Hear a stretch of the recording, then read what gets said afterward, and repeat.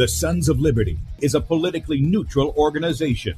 We believe that the Judeo-Christian ethic has provided the principles upon which this nation was founded.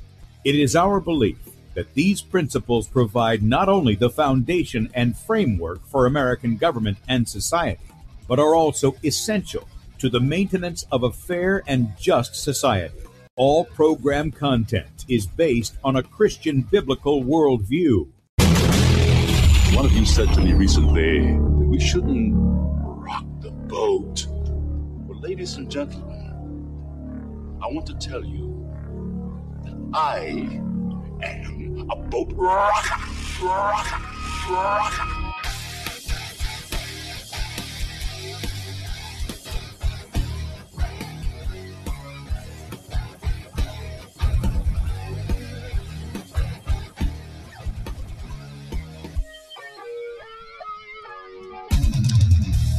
Good day, America. Welcome, Christians, conservatives, constitutionalists, liberals, libertarians, communists, Islamists, LGBTQ, RSTV, WXYZ people, all the boat rockers in the house, and anybody else I may have missed, to the Sons of Liberty radio show here on Red State Talk Radio, where we use the Bible and the Constitution not to see who's on the right or the left, but who is on the straight and narrow. I'm your host, Tim Brown, coming to you live from the U.S.-occupied state of South Carolina, the editor at sonsoflibertymedia.com, and for our Muslim friends, I'm the infidel that Allah warns you about. I hold to the book, the Bible, as the authoritative word of God. Glad that you guys have joined us this morning. If you'd like to check us out online, please do so, sonsoflibertyradio.com, and also sonsoflibertymedia.com. In fact, if you're listening by way of Red State Talk Radio, and you want to watch the video portion of the radio show, that's right, you can see the faces made for radio, head over to sonsoflibertymedia.com, and there you're going to see two videos at the top of the page. Bradley is back, so he was back yesterday.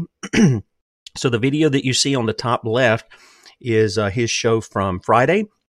If you missed that, and you want to watch that, you can do so up until 3 o'clock. Eastern time this afternoon, at which time he'll be live there for 2 hours. So Bradley be in that little spot right there for 2 hours this afternoon, sonsoflibertymedia.com. On the right side of the page is where we're at. Click on the play button, blow it up whatever device you've got there. Look for the Rumble icon in the bottom right-hand corner. You can click on that. You can join us in the chat on Rumble. We've got a lot of friends over there this morning. Good morning. Good to see you all, you guys. Yes, I did play right on King Jesus. And in light of, yes, all the stuff we've been talking about, yep, he's king. He's been king. He's riding on. He's ruling and reigning from heaven. There's no question about it. And his kingdom has come. And we're just going to keep going through that, demonstrating that from the scriptures that, yes, everybody who opposes him, the scriptures refute them. They just refute them. I mean, there is just no way around it. There really isn't. We're going to have a good time this morning with that as well. Right up under where we're streaming live, and by the way, we're not only streaming live on sonsoflibertymedia.com, but also Sons of Liberty Radio Live is the channel for Rumble. Sons of Liberty Radio Live. Be sure to subscribe over there. We're also on beforeitsnews.com, top of the page, streaming there as well, and we appreciate those guys giving us a spot. Right up under where we're streaming live is where you can sign up for our email newsletter. You get it once a day in the evening. And then that's all the articles that we have on sonsoflibertymedia.com, as well as the morning show archive. That's in there. So again, I know a lot of people listening this on their way to work or getting ready to work or, doing things around the house, and they can't sit down at the time we're on with their Bibles and with a pencil or pen or something like that and jot down these things. If you go to sonsoflibertymedia.com and you look for the topic that we're discussing that day, you can click on that. All the links to all the scriptures that I reference are there. Okay. They're all on there. All right. So you can get those there. And then if you want our ministry email, go to sonsoflibertyradio.com.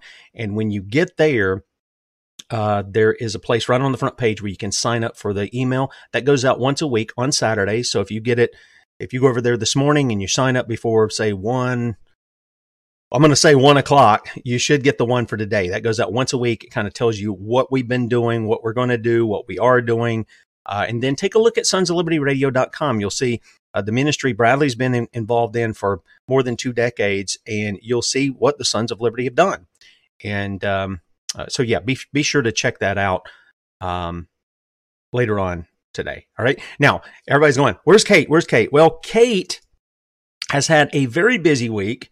I think she's probably been into the city or something, because she's got a runny nose and all kinds of stuff that she says that's not nothing to worry about. It's just detoxification, but it's just kind of worn me down. And as you know, she's told you how detoxification works, and that's part of it. And she's got a little bit of a sore throat. So, be praying for her. The Lord will give her strength again, but she needed to take some time off. And I was going to tell her to do that anyway. She had a speaking engagement that was going to be going on at the same time the show's going on. And she said, I might pop in for 5 minutes, say a couple of things, let people know what I'm doing, and then, go do my speaking part. And that got canceled. There was a lot of people that went up against where that was going to be. The organization that was, or the people that were going to have her come and speak. And so the area where she was going to speak, they called it off like late yesterday afternoon. They said, this is due to security reasons. Well, you bunch of cowards. Why don't you get some security there? If you feel threatened by lawless people, why don't you go get some security? Quit being cowards. Oh my goodness, it's ridiculous. She'll probably have something to say about that next week. So you're stuck with me today. You're stuck with me. And so what I want to do is I want to be able to go ahead and kick off some of the things that I told you that I was going to do next week. Okay? That I was going to do next week. So here's what I'm going to do. I'm only going to try to deal with this real quickly. Okay. I don't want to spend a lot of time on this because I want to focus on what we're going to be talking about, which is Ezekiel 37. And, but there's this guy, and now he's just resorted to popping in and saying things. It's just a copy and paste job now. And if he does it again, sorry, you're going to get muted because I'm going to consider that spam. And I don't put up with spam. Okay. I just don't do that. But this guy, he left the message again. Same stuff, promoting the rapture as though he's going to escape persecution, as though he's going to escape tribulation. He's promoting the false doctrine that the church never held to in the manner he's presenting, and he thinks he's going to escape persecution and tribulation. Well, let me tell you something, son or daughter. I don't know, whoever you are. You're not going to escape it because Jesus didn't escape it. The disciples didn't escape it. And Jesus said, is the servant above his master? If they did this to me, what do you think they're going to do to you? By the way, if you want to call in, the number is 803-619-9855. If I'm going to do my best to watch it. It should trip out on my phone here. It went dead. My phone went dead, but I think it's up now. So I'm going to turn it on. I had to put the charger on it. So it should light up and warn me if I don't see it on the computer screen. But I will take your call, 803-619-9855. Please, please, please, please stick only to the topics that we've covered. If you go outside of those topics, I'm just going to say you're going to have to wait, because if you don't get this, if you don't understand these plain things, then if you start asking me all kinds of stuff that are in vision form, like in Revelation and other things like that, I'm going to give you an answer and you're not going to receive it. And it's not because you're stupid or anything like that. Well, let me change that. It's not because I want to say it in a way where it's not demeaning. I don't want it to be that way. It's not because you wouldn't want to receive it. It's because if you are of that mindset and you haven't got these basic understandings that we've talked about, what's plain, you're not going to receive the answer that I give you. You're going to mock it. And I'm not interested in throwing it out there for you just to mock. I want you to see these things. This is why we've taken so long in doing this, and probably a little bit longer before we get into some of these other things. But this guy says, this is the same spiritual poison that even Paul desperately warned against in 2 Timothy 2:16 and 18. Now, this is in reference to what we talked about yesterday. So it's clear to me this guy or gal, whoever it is, doesn't listen to the show. They're not arguing against anything that's said. What did we do yesterday? All we did was went through the New Testament where it said, this is to be fulfilled. This is fulfilled. This is fulfilled. Jesus' words. All this will be fulfilled in this generation. It's the fulfillment of what the scriptures say. And this person has the audacity to come in and talk about this. So I'm not going to elaborate on it. I'm going to read you what 2 Timothy 2:16-18 says. And I'm going to ask you just to think about it. I'm not going to deal with the subject yet. I'm going to throw this out, give you a couple of questions to think about, and then we're going to go to Ezekiel 37, okay?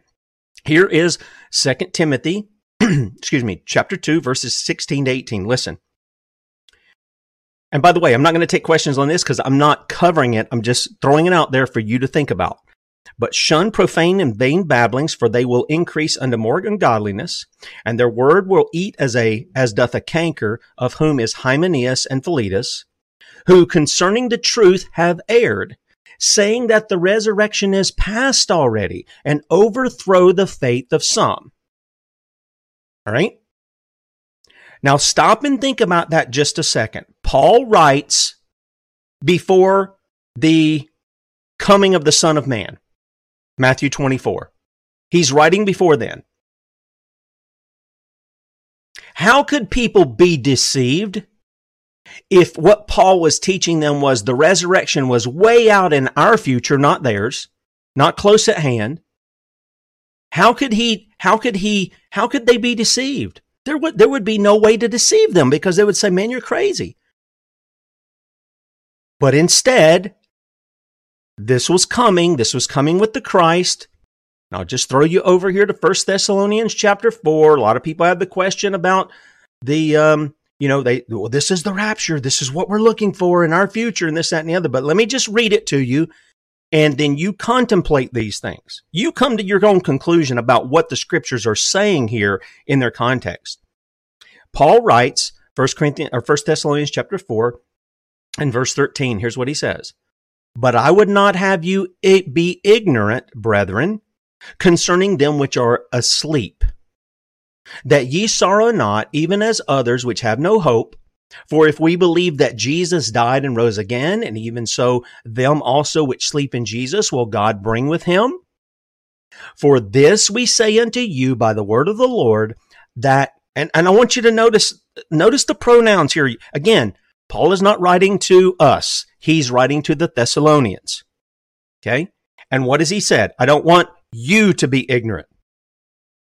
Concerning them which are asleep, that you sorrow not. For if we believe that Jesus died and rose again, even so them also which sleep in Jesus. So he's talking to those who are alive and awake, and he includes himself in that, the we. And then he speaks of them which are asleep. That's the believers in Christ. And then he says this, verse 15, for this we say unto you by the word of the Lord, that we which are alive and remain unto the coming of the Lord shall not prevent them which are asleep. For the Lord himself shall descend from heaven with a shout, with the voice of the archangel, and with the trump of God, and the dead in Christ shall rise first. Then we which are alive and remain shall be caught up together with them, that's the dead in Christ, those who are asleep, in the clouds to meet the Lord in the air, and so shall we ever be with the Lord. Wherefore comfort one another with these words. So, again, Paul writes these things before what we read in Matthew 24. And we're going to make reference to that today because Ezekiel makes reference to some of this stuff. All right? And if you're continuing to hold on to this, for lack of a better term, what's called futurism, then this is a problem. Okay? Well, Dino, you're exactly right. It's not about modern Israel. It is in the past. You're exactly right. You're exactly right. But see, here's the thing. Forget the label. Forget the label of quote-unquote preterism. Forget that for a second. All we're wanting to see is, what does the Bible say, and has it been fulfilled? If people want to call it that, knock yourself out with that. But the fact of the matter is, let's just stick with what the text says. Okay. I've told you I don't mind taking labels. Okay. I don't mind taking labels if people understand what's contained in the label. But I don't use I rarely use that on this show because I know a lot of people won't know it or they have straw men built up. So we just stick to the text. And that does good enough because it's the Word of God and it is powerful. All right. Now, before we begin, I want to play this little clip. And again, I got this from Charlie over at GodSendUsMen.com. This is the rabbi, Tobias Singer. And I want you to listen again because in a lot of ways, while the modern church will say Jesus is king, he's fulfilled these prophecies and all, but he hasn't really fulfilled all of them completely yet. That'll be somewhere off in the future. It's almost identical, except they'll say he's the Messiah. This rabbi won't. I want you to hear what he has to say. And then one of the things he points out several things, and we're going to try to go through these, but he points out Ezekiel. This has never been fulfilled. Listen to this rabbi. My name is Rabbi Tovi. I'm the director of an organization called Outreach Judaism. I've devoted my life to helping Jews who've converted to Christianity return back to the Jewish faith. Evangelical Christians are targeting Jews worldwide, spending hundreds of millions of dollars to bring you and those that you love to the church. They claim that Jesus is the Messiah. Now, the belief in the Messiah is uniquely Jewish and is a fundamental principle of the Jewish faith. They claim that Jesus somehow fulfilled these prophecies, but really, what does the Jewish scripture say about the Messiah? Why doesn't Judaism accept this Christian claim? It's a fantastic claim, and it lacks evidence. Tanakh tells us, our Hebrew Bible tells us, that there are certain events that will unfold in the Messianic age. When Mashiach comes, there'll be an ingathering of the exiles. That's Ezekiel chapter 37. The knowledge of God will cover the world as the water covers the sea. That's Isaiah chapter 11, verse 9 and verse 10. There'll be a resurrection of the dead. That's Daniel chapter 12, verse 2. The temple, the third and final temple, will be rebuilt. If you look today at the Temple Mount, you'll see there a couple of Islamic shrines, and it's laying in destruction, waiting for the redemption. But Ezekiel chapter 37, all the way through 47, describes the third temple that will be there forevermore. So we have all these messianic prophecies telling us what the Mashiach is supposed to do. And now we ask the question, there have been hundreds of people throughout history, maybe thousands, who've claimed to be the Messiah, Jesus included. What do they all have in common? They didn't fulfill a single one of these prophecies. There was no building of the temple during the first century. In fact, it was destroyed. There was no ingathering of exiles during the first century. The Jews were exiled. There was no resurrection of the dead. The Jews were murdered by the Romans in the ongoing wars. There was no worldwide knowledge of God during the first century because as a result of these wars with Rome and the destruction, the havoc of the destruction of the Second Commonwealth, the knowledge of God and the observance of mitzvot were diminished. What's the key? The key is know your own Tanakh, know your own scriptures. If you can look at the great passages of Ezekiel and Isaiah that tell us exactly what will occur. The lamb will lie with the lion. There'll be a worldwide peace when the Messiah comes. Lo yisa goy al goy cherev. Nation will not lift up sword against nation. Isaiah chapter 2. Are we living in a time when there is peace? No. We are living in a great time, however, where we're observing the events that are bringing us to this great redemption happening before our eyes. Know your scriptures, understand your own faith, and no missionary will be able to rob you of a relationship with God. Thanks for joining me. Okay, this guy does not have a relationship with God. He rejects the Messiah. And I'm going to show you that. By the way, every other, as far as I can see, every other view that does not see the fulfillment of all the biblical prophecies has futurism in it. Every one of them, because they say, well, all this hasn't come to pass. There's still stuff that's got to be fulfilled. So you're a futurist if you keep saying there's something out there that's not been fulfilled. You are a futurist. Okay? Every one of them does that. I want to read to you one thing. Now, this is out of this book, and I made mention of it the other day, The Early Church and the End of the World. Now, there's commentary here, but this is Eusebius. Now, he's got his problems too, okay? He's a man. He's got his problems. But I want you to listen to what he says. Hegesippus, this was the guy, we talked about, Sugo Hegesippus, reports that James, the brother of the Lord, I want you to listen to what James says. James is first century. James is for lack of a better term, from what we can see, the head elder there in Jerusalem in Acts chapter 15. I want you to listen to what he says, and you tell me if this doesn't sound like the very things that Jesus said in Matthew 24, the very things that we've talked about, the very fulfillment of what he said. Here's what James says. This is a quote from Eusebius quoting James. He's quoting James here. Why do you ask me respecting Jesus, the Son of Man? He is now sitting in the heavens on the right hand of great power and is about to come on the clouds of heaven.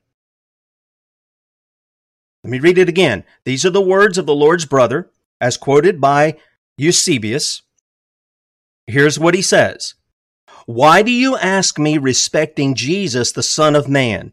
He is now sitting in the heavens on the right hand of great power and is about to come on the clouds of heaven. That is page 35 in the book by Gary DeMar and Francis Gumerlock.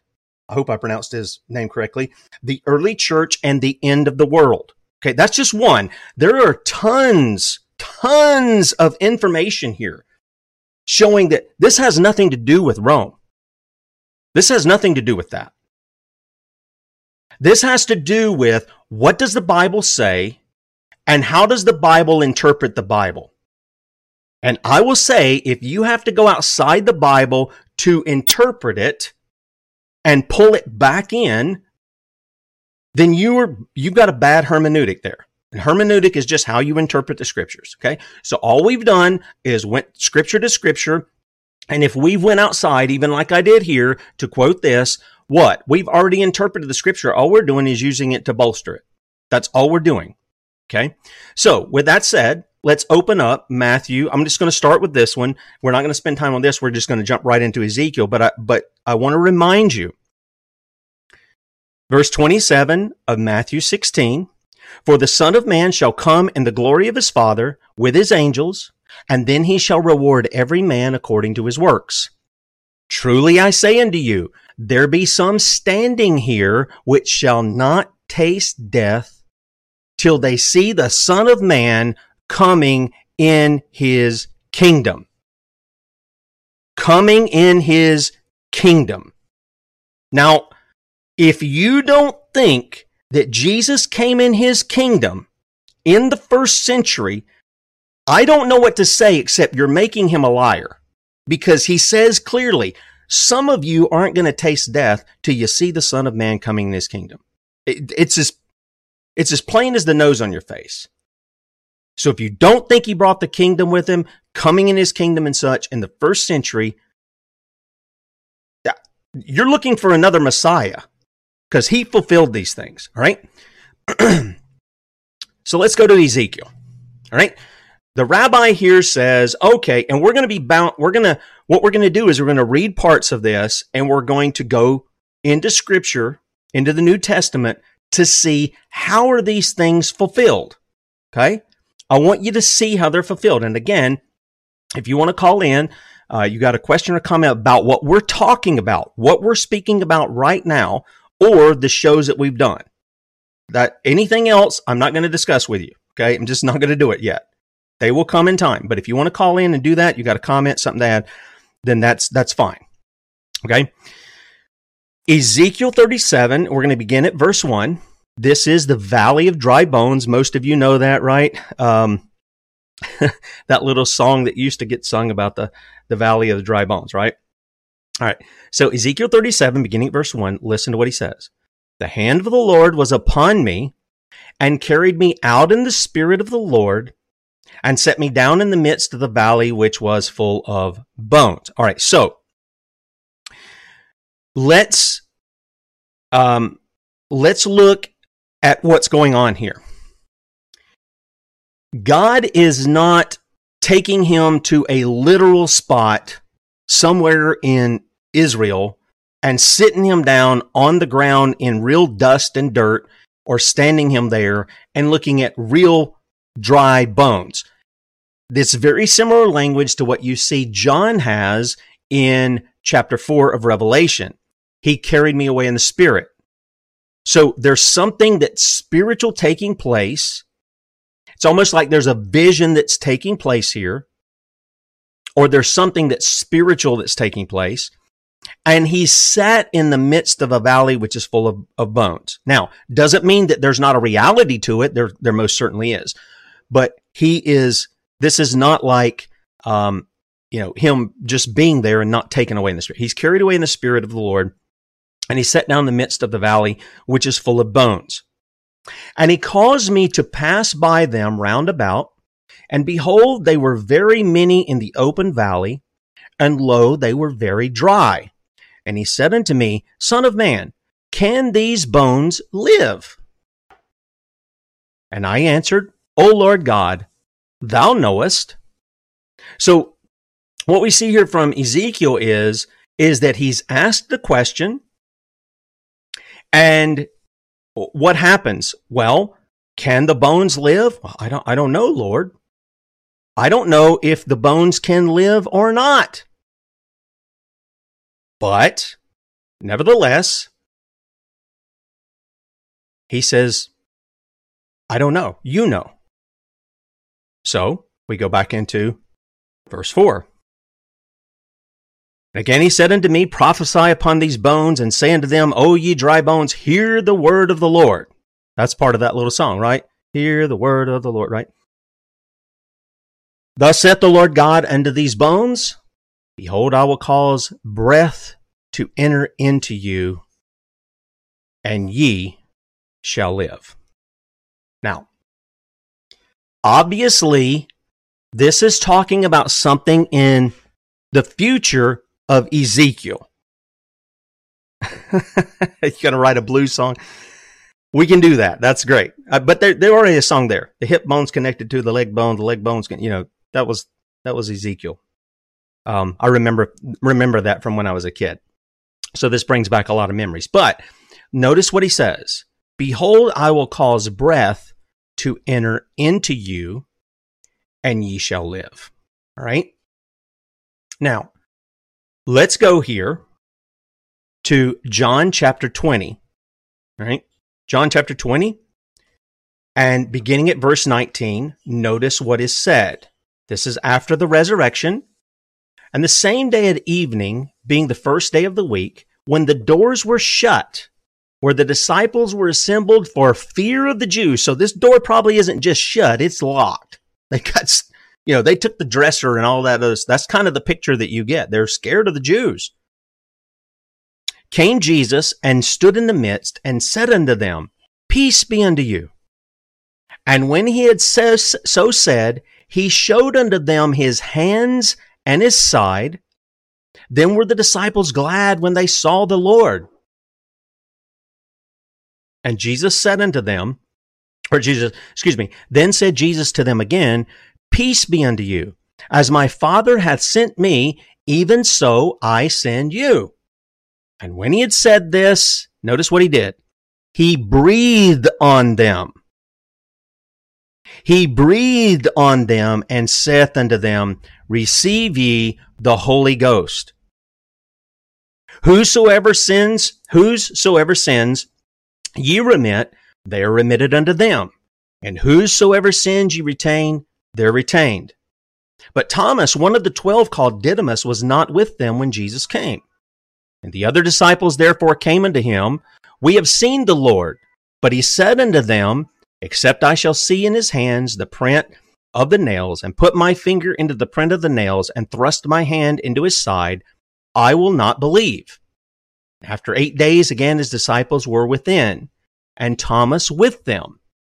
Then came Jesus, the doors being shut, and stood in the midst and said, Peace be unto you. So 8 days later, he's showing up. And by the way, the time frame seems to indicate it's the first day of the week. That he shows up the first time because he is already resurrected and he came to them. Now it's 8 days later and you count out that again. That would be the next first day of the week. Then saith he to Thomas, Reach hither thy finger, and behold my hands, and reach hither thy hand, and thrust it into my side, and be not faithless, but believing. And Thomas didn't have to do that. Notice what Thomas said. Thomas answered and said to him, My Lord and my what? My God. That was not oh my God. That was not some kind of flippant response. He said, My Lord and my God. And Jesus said unto him, Thomas, because thou hast seen me, thou hast believed.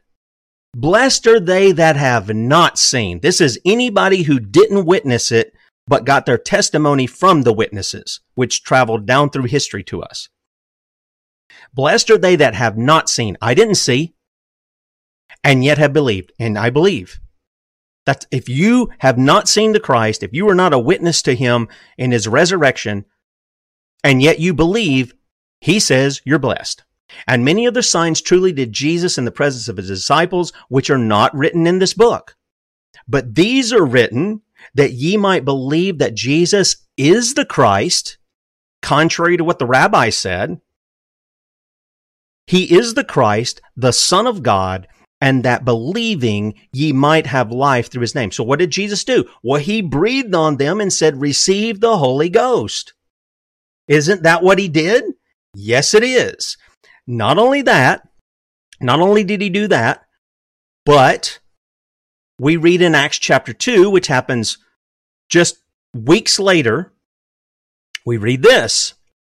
And when the day of Pentecost was full come, they were all with one accord in one place, and suddenly there came a sound from heaven as of a rushing mighty wind, and it filled all the house where they were sitting, and there appeared unto them cloven tongues like of fire, and it sat upon each of them.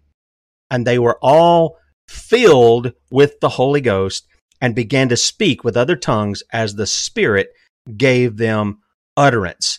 And there were dwelling at Jerusalem Jews, devout men, out of every nation under heaven.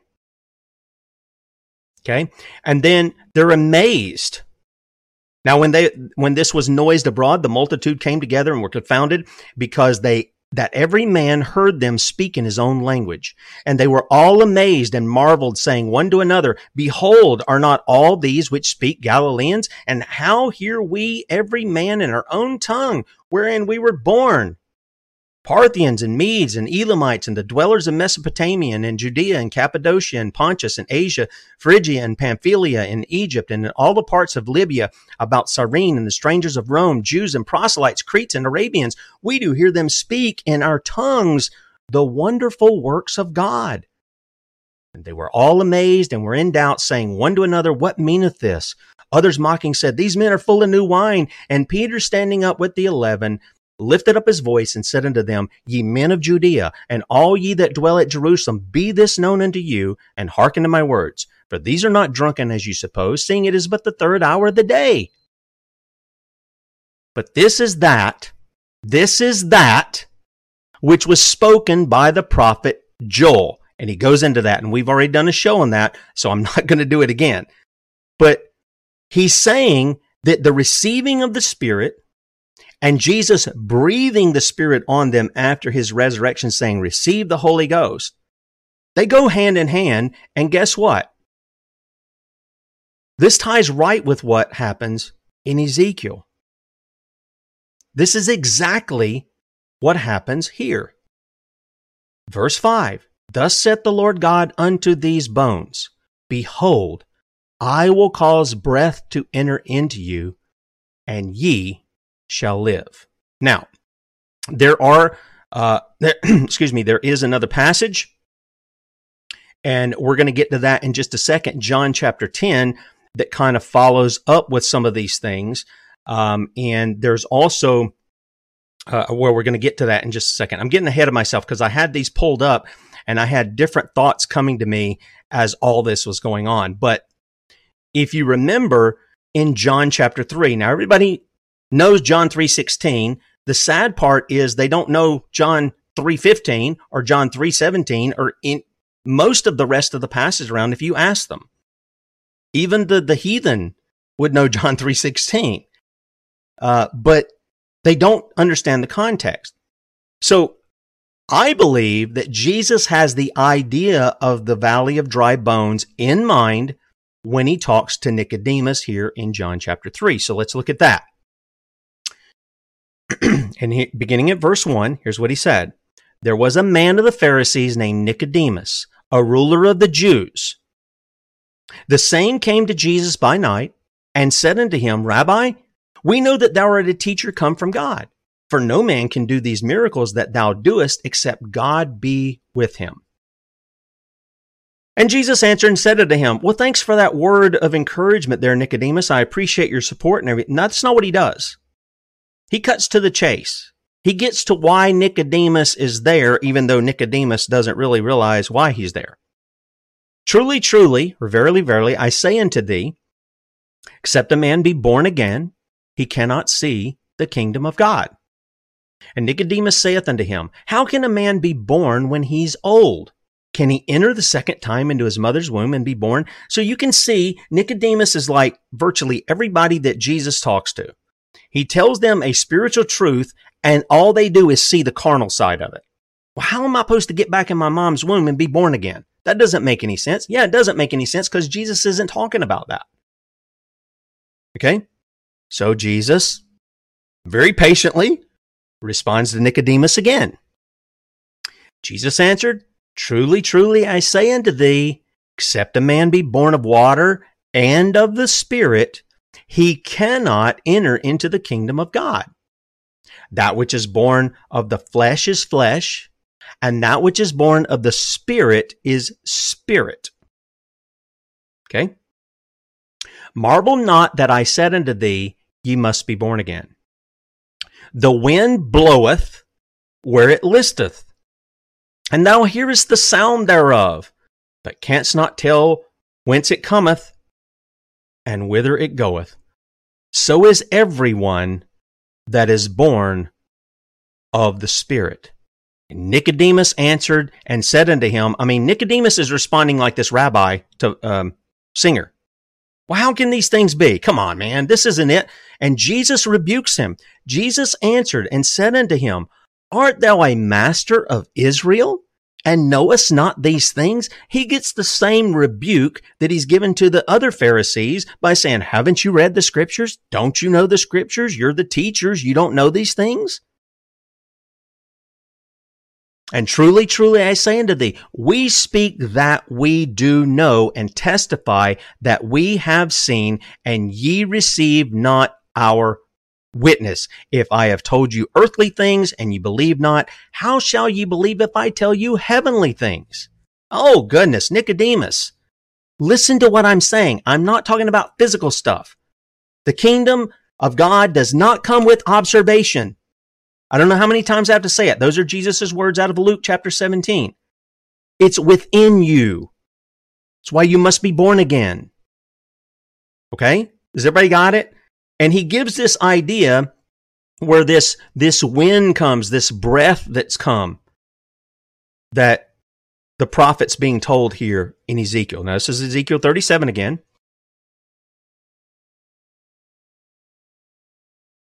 He says, can these bones live? And he does that. And then he says unto me, prophesy, preach upon these bones, and say unto them, O ye dry bones, hear the word of the Lord. Thus saith the Lord God unto these bones, behold, I will cause breath to enter into you, and ye shall live. And I will lay sinews upon you, and will bring up flesh upon you, and cover you with skin, and put breath in you. And you remember when you go back into Genesis, where Adam is formed from the dust of the earth, what does God do? He breathes into him the breath of life.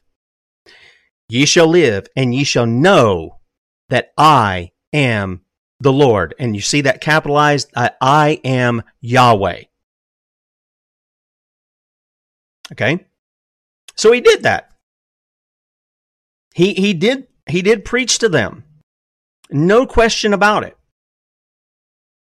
And what do we see that comes up constantly within the scriptures? And by the way, I've just got a ton of stuff here opened. So I do apologize, but I've got just a ton of stuff here. I want you to see the contrast that goes on with the living and the dead. Now, Jesus comes to his disciples after the resurrection. He breathes on them and says, receive ye the Holy Ghost, right? What does he do with the Pharisees, the ones who continue in their unbelief and are woed and judgments are pronounced upon them in Matthew 23? This is how he describes them. Verse 27 of Matthew 23, woe unto you, scribes and Pharisees, hypocrites! For ye are like unto whited sepulchres, which indeed appear beautiful outside, but are within full of what? What are they full of? Dead men's bones, and of all uncleanness.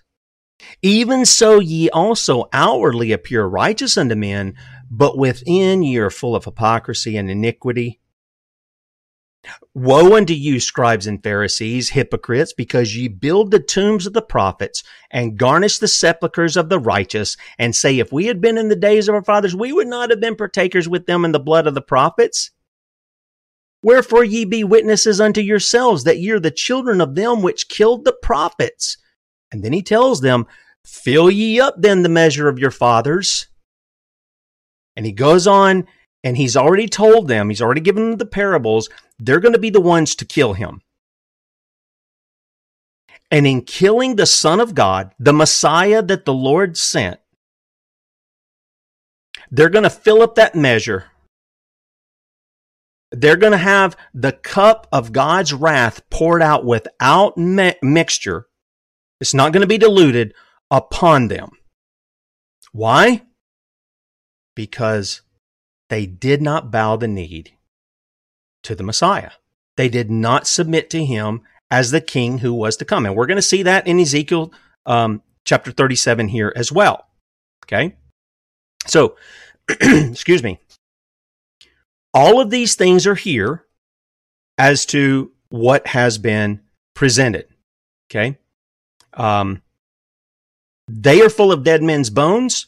Ezekiel says that God is going to raise up a valley of dry bones, which he does. And that is everyone who believes. It's not for those who are not. They're going to remain dead in their sins. That's why Jesus would say, if you don't repent, if you don't believe, you're going to die in your sin. Okay? All right. Now, back to Ezekiel 37. I will cause breath to enter into you, and ye shall live, and I will lay sinews upon you, and will bring up flesh upon you, and cover you with skin, and put breath in you, and ye shall live, and ye shall know that I am Yahweh. I am the Lord. All right? Okay, so I'm going to go over to a place that we were on a couple of shows ago, I think, and then I think we did a whole show on it. I'm not sure, but at least we referenced it. We referenced the whole chapter of 1 Corinthians 11. And I just want you to see, this will click in your mind because those of you who have been born again for some time, you're familiar with the terminology, the body of Christ. Now, I don't know how Rome would use that except to say in the Eucharist, they want to hold up a little wafer and say, this is the body of Christ. It's the real body of Christ. And when you eat it, it turns into Jesus' real flesh, which is just, it's asinine. It's asinine. Those little wafers don't turn into anything but what they are. That's it. They don't turn into anything. But they say, well, Jesus said, this piece of bread is my body. Okay. Does nobody get the symbolism of what he's doing there? Same thing with his blood, with the wine. He says, this is my blood of the new covenant. It doesn't turn into anything. My understanding is this is where, the Pope does his little thing and it's hocus pocus. That's where you get that term. It's witchcraft. Has no power though. No power. Except men, like the Federal Reserve, when they tell you the only reason those little pieces of paper have any value is because you think they do. The same thing happens in the Roman system when they tell people you eat this. It's called transubstantiation. The bread and the wine actually turn into real flesh and real blood. So listen, if you're believing that and you're partaking of that, is not your mindset that of a cannibal? Is that not what it is? Yes. And what's cannibalism? Read Deuteronomy 28. It's part of curses. It's not part of blessings. It's not that at all. So I want you to see from 1 Corinthians 11 what's said here. Verse 17, now in this that I declare unto you, and remember he's just dealt with the gender benders. They've distorted how they look, how they appear, how they act, what their roles are. And there's no doubt that this kind of stuff was going on in Corinth. He's dealt with them, and now he comes down and he says this, now in this that I declare unto you, I praise you not, that you come together not for the better, but for the worse. For first of all, when you come together in the church, I hear that there be divisions among you. And I partly believe it. Why? He's already addressed this previously in Corinth. Some of you say you're Paul, some of you are Apollos. And then he goes, was I crucified for you? Were you baptized into Apollos' name? Any of this kind of stuff? No, it was Christ who did all that. And we should be one in him. He says, for there must be also heresies among you, that they which are approved may be made manifest among you. When ye come together, therefore, into one place, this is not to eat the Lord's supper, for in eating every one taketh before other his own supper. So you've got rich and poor gathered together. They're brothers and sisters in Christ. They're coming together for what they would call the love feast. We would term it down south here, the potluck. Everybody bring whatever you're going to have for your meal that day and share it with everybody else. And then they're going to share your stuff. And we're going to have a time of fellowship. We're going to talk about the Lord. We're going to talk about his word. We're going to spur one another on to good love and good works. We're going to encourage one another, and we're going to build one another up. Okay. That's what he's saying. And then in the midst of it, they do remember the Lord's table. Okay? So, he says, when you come together, therefore, into one place, this is not to eat the Lord's Supper, for in eating everyone taketh before other his own supper. They're not even waiting on one another. They're just running over to the table, grabbing at whatever they want. And the people, maybe brothers and sisters who haven't had much to eat that week because they're poor, they're kind of left off to the side. They're not allowed to go first to, show love for them and compassion and concern for them. Or despise ye the church of God, and shame them that have not. What shall I say to you? Shall I praise you in this? I praise you not. For I have received of the Lord that which I also delivered unto you, that the Lord Jesus, the same night in which he was betrayed, took bread, and when he had given thanks, he brake it, and said, Take, eat. This is my body, which is broken for you. This do in remembrance of me.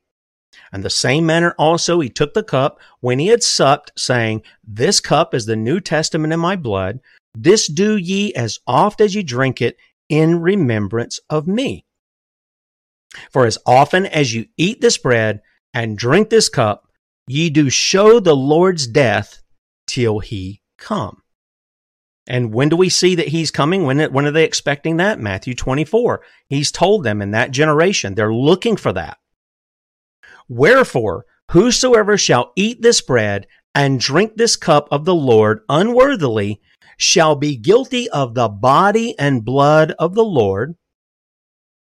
But let a man examine himself, and so let him eat of that bread and drink of that cup. For he that eateth and drinketh unworthily eateth and drinketh damnation to himself, not discerning the Lord's body.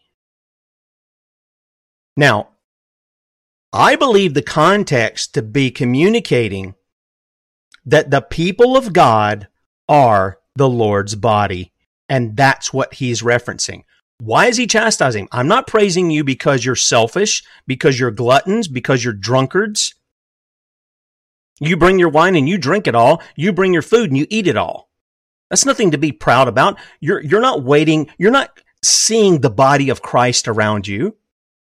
You say, well, that's kind of a stretch. Well, that's in the context. And what follows immediately for a couple of chapters is about the body and about the gifts in the body and how they function together in the body.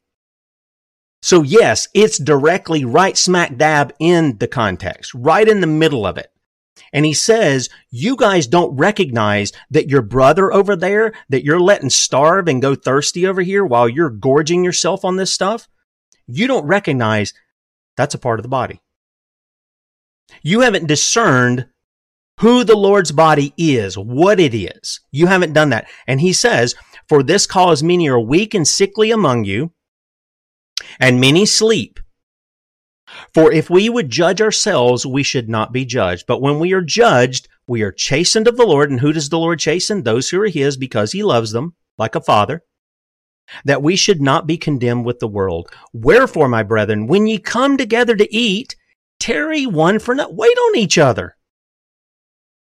Don't be selfish. Don't be rude. Be kind to one another.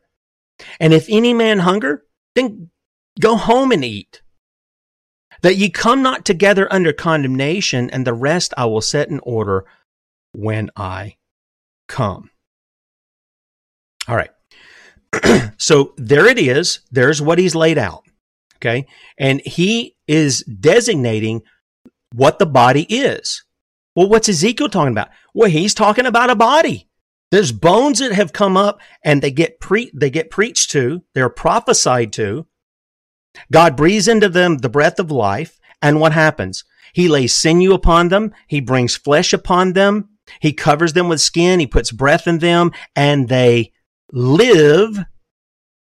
And ye shall know that I am Yahweh. I am the Lord. All right. So what does Ezekiel do? So I prophesied as I was commanded, and as I prophesied, there was a noise, and behold, a shaking, and the bones came together, bone to his bone. And when I beheld, lo, the sinews and the flesh came up upon them, and the skin covered them above. But so he preached to them what was supposed to take place, and all of a sudden, in front of his eyes, these things were happening. The sinews and the flesh came upon them, the skin covered them above, but there was no breath in them. Then said he unto me, prophesy unto the wind. Remember that? That was from John chapter 3. The Spirit's like the wind. You can't see the wind, but you can see what the wind does. It's like me taking and setting up this greenhouse for my wife, and a little wind came along and just, because it was cheap made, just tore it up. I couldn't see the wind, but I saw the evidence of the wind was there and what it did. So is everyone who is born of the Spirit of God. You can't see the Spirit doing his work, but you can see the evidence that comes from the person's life he did the work in. You can see that. So he said, prophesy unto the wind, prophesy, son of man, and say to the wind, thus saith the Lord God, come from the four winds, O breath, and breathe upon these slain, that they may live. All right. So real quickly, if you have been following, this wind from the four, or this breath from the four winds, this phrase, four winds, should click something in your mind. Where have we heard that in the past couple of weeks as we've been going over these things? We've heard it right out of Matthew chapter 24, and I'm just about out of time. So if you're on Red State Talk Radio, and we may not get through all this, there's just a ton of stuff that I had out today. We may not get through all this. So you can join us on sonsoflibertymedia.com. Top of the page there, beforeitsnews.com, or on Rumble at Sons of Liberty Radio Live. For the rest of this, we're going to point to Matthew, then we're going to go right back to Ezekiel 37 and try to make our way all the way down. And what we don't finish today, we'll try to pick it up on Monday, Lord willing. Okay? So you guys have a great weekend, a great Lord's Day, and we'll see you bright and early, Lord willing, on Monday morning. Catch Bradley at 3 today for 2 hours. See you. Okay, I want to welcome everybody coming over from Red State Talk Radio. And excuse me, I need something here to, my mouth's dry. Okay, so he's going to gather them from the four winds. Well, where have we seen this? Well, we've seen this in Matthew 24. Again, Matthew 24 is not out in our future. It is in our past. It was in the future of the disciples that Jesus spoke to. It just can't be any clearer from the words the Lord Jesus says. It just can't be any clearer. Okay? And here's what we see. I want to back up just a little bit. You remember he's given them an answer. What seems for people to be three questions is really one. They're talking about the destruction of the temple. They understand that in some ways it's going to be judged because it's going to be destroyed. Okay? And we read when he says all these things are happening, the lightning coming out of the east, the shineth into the west, so also shall the coming of the Son of Man be. For wherever the carcass is, there will the eagles be gathered together. Immediately after the tribulation of those days, immediately after them. Where's the tribulation found? Well, you just have to scroll up just a little bit, and you'll see where he talks about the tribulation. Verse 21, then there should be great tribulation. Everybody says the great tribulation is our future. No, it's not. No, it's not. It's back there. Such as was not since the beginning of the world to this time, nor ever shall be. Okay? So then he says, immediately, if the tribulation happened in the first century, then it says immediately, verse 29, after the tribulation of those days shall the sun be darkened, the moon shall not give her light, the stars shall fall from heaven, and the powers of the heaven shall be shaken. And then, so immediately after the tribulation, you have all this language that's used that if you go in the Old Testament, you'll see how it's used. It's talking about judgment. The world at that time, what was going to happen, the destruction of Jerusalem, the destruction of the old covenant system, and the doing away with that to establish the new, was like their world coming down around their ears. Okay? So in essence, the whole world's caving in on them. That's the imagery that you get. And you get that straight out of the Old Testament. We did a show on this to show you that. Then shall appear the sign of the Son of Man. This happens after immediately these things. Then shall appear the sign of the Son of Man in heaven. What's the sign of the Son of Man in heaven? The Son of Man in heaven. I don't think this is hard to understand. And then shall all the tribes of the earth mourn, and they shall see the Son of Man coming in the clouds of heaven with power and great glory. Just the way Jesus told Caiaphas, just the way he warned the people about. They shall see the Son of Man coming in the clouds of heaven with power and great glory, and he shall send his angels with a great sound of a trumpet, and they shall gather together his elect from the four winds, from one end of heaven to the other. That happened just the way Jesus said it would happen. And there's nothing in that context that says, well, some of this is out in our future. It doesn't say that. And if you think so, the number's there, 803-619-9855. Give me a call. Show me in the text where it says that the things Jesus said in Matthew 24 are off in our future. If you can't do that, then you need to conform your thinking to the Word of God, not to Tim. You need to conform it to the Word of God. This is where we get in trouble. We think we know better than what God has clearly stated, and then we get in error. I mean, look, I've done it. Tim, why are you so patient with some of these people that they write something like this eschaton mistake? Now, I think he's just being belligerent at this point. But why are you? Because I know what it is to have been taught error. I know what it is to have that mindset. I know how hard it is sometimes to pull that out, clean it out real good, and then start seeing what the scriptures actually say. So I do try to be patient. Sometimes I'm frustrated. I'm a man. I confess that. And I have to repent there. Because I'm supposed to be patient. Okay? But that doesn't change the Word of God. It doesn't change the Word of God. All right, so back to Ezekiel 37. Then said unto Then said he unto me, prophesy unto the wind. Prophesy, son of man, and say to the wind, thus saith the Lord God, come from the four winds, O breath, and breathe upon these slain, that they may live. So I prophesied as he commanded me, and the breath came into them, and they lived and stood upon their feet, an exceeding great army. Now, here's the thing. All throughout the New Testament, we are told that the people of God are the body of Christ. The people of God are the body of Christ. When I say the people of God, I do not mean the modern state of Israel. I do not mean those who call themselves Jews and are not, like this Rabbi Tobias. I do not mean anything physical in the sense of something tied with Judaism. In fact, the whole New Testament is against Judaism. Why? Because Judaism wants to bring you back into bondage. Read Galatians 4, which we might get to today because I have that pulled up as well. Read Galatians 4. It is bondage, the Jerusalem below. With Judaism, it is bondage. We have come to the new Jerusalem, the heavenly Jerusalem. It is liberty. And Paul contrasts Hagar, the bondwoman that Abraham had Ishmael with, and with Sarai, who bore the son of promise, Isaac. He contrasts those. One is free, one is a bondwoman. Cast out the bondwoman. Get rid of that stuff.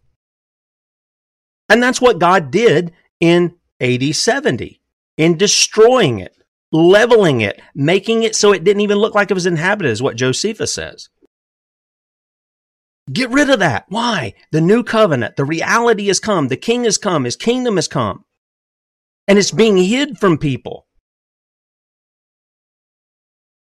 And this is what this is about. It is about unveiling the king. He was already unveiled. We read it there in Matthew 24. He's telling us about that.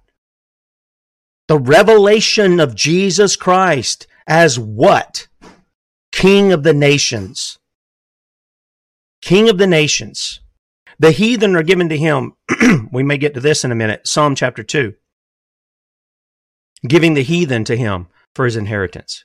So he says, they stand up and they are an exceeding great army. An exceeding great army. By the way, we're going to get, I'm jumping ahead of myself. I had this up and I don't know. I got so many tabs and I thought I kept them. Okay. I thought I kept them in order. And sometimes it's hard to see because I got a bazillion of them over here. But I just want you guys to kind of see how these things in the New Testament are presented to us based on what the text says. And again, I'm staying in the context of Ezekiel 37. And I'm also, when I'm seeing this in the New Testament, I'm reading you the context there. I'm not just pulling out a verse and slapping it in there. We read the context, right? That's how we stay and let the Word of God interpret the Word of God. So, when Paul writes to the Ephesians, one of the things he says is this. Excuse me, verse 10 of chapter 6. Many of you are familiar with this. See if you've ever seen it in light of what Ephesians 6 says. And I'll just quickly remind you, he said, they stood up and they were what? A great army. A great army. So Paul says this, finally, my brethren, be strong in the Lord and in the power of his might. Put on the whole armor of God. Now, who puts on the armor of God? Who puts it on? Who puts on armor? Soldiers, right? Soldiers put on armor. They put on helmets. They put on, in our day, they put on, bulletproof plates. They cover themselves. They wear the right kind of shoes so they don't slip. They wear the knee pads so that they don't tear up their knees if they have to get down on their knees. They have elbow pads doing the same thing. All of this stuff. But here, he marks it, or he takes imagery from that of the Romans and how their soldiers dressed. Put on the whole armor of God, that ye may be able to stand against the wiles of the devil, for we wrestle not against flesh and blood. Now let me ask you something. Do any of you actually believe he meant go grab a Roman helmet and stick it on your head? Did he actually mean put on a breastplate of a Roman soldier? Did he mean actually go get some of the shoes that the Roman soldiers put on? Did he mean go get a sword like the Romans have? Did he mean go get one of those big shields that they did? You know, they make the tortoise thing to protect themselves. Did he mean go get real armor? No. None of us would ever think that, I don't think. So why do we think kingdom and all this other stuff is a literal thing like that when Jesus clearly said it's not? Okay? I just want you to keep that in mind. He says, we're not wrestling against flesh and blood, but against principalities, against powers, against the rulers of the darkness of this world, against spiritual wickedness in high places. Wherefore, take unto you the whole armor of God, that ye may be able to withstand in the evil day, and having done all, to stand. Stand therefore, having your loins girt about with truth, and having the breastplate of righteousness, and your feet shod with the preparation of the gospel of peace. Above all, taking the shield of faith, wherewith ye shall be able to quench all the fiery darts of the wicked, and take the helmet of salvation, the sword of the Spirit, which is the word of God, and praying always with all prayer and supplication in the Spirit, and watching thereunto with all perseverance and supplication for all the saints. And I just want to continue just a little bit to make a point here. And for me, remember, he's writing to the Ephesians. He's not writing to us. So I'm not praying for Paul anymore. The Ephesians aren't praying for Paul anymore. They're not even there anymore. And we're not supposed to be praying for Paul. He's already gone on. That utterance may be given unto me, that I may open my mouth boldly to make known the mystery of the gospel. Watch this. For which I am an, what? Ambassador in bonds, that therein I may speak boldly as I ought to speak. Now, what's an ambassador? Now, in the United States, excuse me, if a president is going to speak with people of other countries, he may speak to them, but he usually has an ambassador, a go-between in between them. Kings have that too. They use those, and all of them are imposters if they don't submit to King Jesus. Okay, I've already said that, all of them. I don't care if they use the term God. I don't care if they read you the scripture. If they're not bowing their knee to Christ, they're imposters and they're playing you. All these presidents that get up in the U.S. and they want to read to you the scripture, or they want to hold up a Bible, or they want to use God, or they want to have a little Christmas message or Easter message or any of that stuff. Listen, if they aren't bowing the knee to Jesus and to his law, they are imposters and they are playing you on your religious emotions. They're not of God. They're making themselves out for that so they get your approval, so they get your consent. Stop giving it to them. What does the king do? He sends ambassadors. And we are as like that. We are ambassadors to other men with the message of the king, calling them to repentance and submission to the king, the one and only king. That is the gospel message. It is not you tack Jesus on so you can have fire insurance. It is that you submit to the king and you live in his kingdom under his laws. That's what it is. That's the message. It's not anything complicated. It's very, very simple. We give the terms of surrender, if you will, and they come from the king. They don't come from us. So, here's a great army. If believers are to be clothed in this armor, do you not get the picture that we're his army? We're his people. We're engaged in a battle. I mean, Bradley, at least the shows I get to hear, or the parts I shows, he's constantly hitting that nail. We can do this. That's what he says. We can do this together. Let's not be divided. We can do this together. Let's advance the king's laws. Let's advance them because there's blessing under that. All right. So there's a great army. Now we're down to verse 11. Then he said unto me, Son of man, these bones are the whole house of Israel. Behold, they say, our bones are dried and our hope is lost. We are cut off for our parts. Therefore prophesy and say unto them, Thus says the Lord God, Behold on my people, I will open your graves and cause you to come up out of your graves and bring you into the land of Israel. And ye shall know that I am the Lord, that's Yahweh, it's in all caps, okay? When I have opened your graves, O my people, and brought you up out of your graves. Now, we talked about this the other day, did we not? Yeah, we did. We did do that. We did talk about that. Where did we talk about that? Matthew chapter 7. This is Jesus hanging on the cross. And what does he say? And about this beginning in verse 46, Matthew 27, and about the 9th hour, Jesus cried with a loud voice, saying, Eli, Eli, lama sabachthani? That is to say, my God, why hast thou forsaken me? Some of them that stood there, when they heard that, said, This man calleth for Elias, or for Elijah. And straightway one of them ran and took a sponge and filled it with vinegar and put it on a reed and gave it to him to drink. And the rest said, Let be, let us see whether Elias will come to save him. And Jesus, when he had cried out again, with a loud voice, yielded up the ghost. And behold, the veil of the temple was rent in twain from the top to the bottom, and the earth did quake, and the rocks rent, and the graves were opened, and many bodies of the saints which slept arose, and came out of the graves after his resurrection, and went into the holy city and appeared unto many.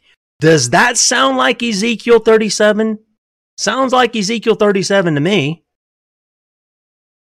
And when the centurion and they that were with him watching Jesus saw the earthquake and those things that were done, they feared greatly, saying, Truly, this was the Son of God.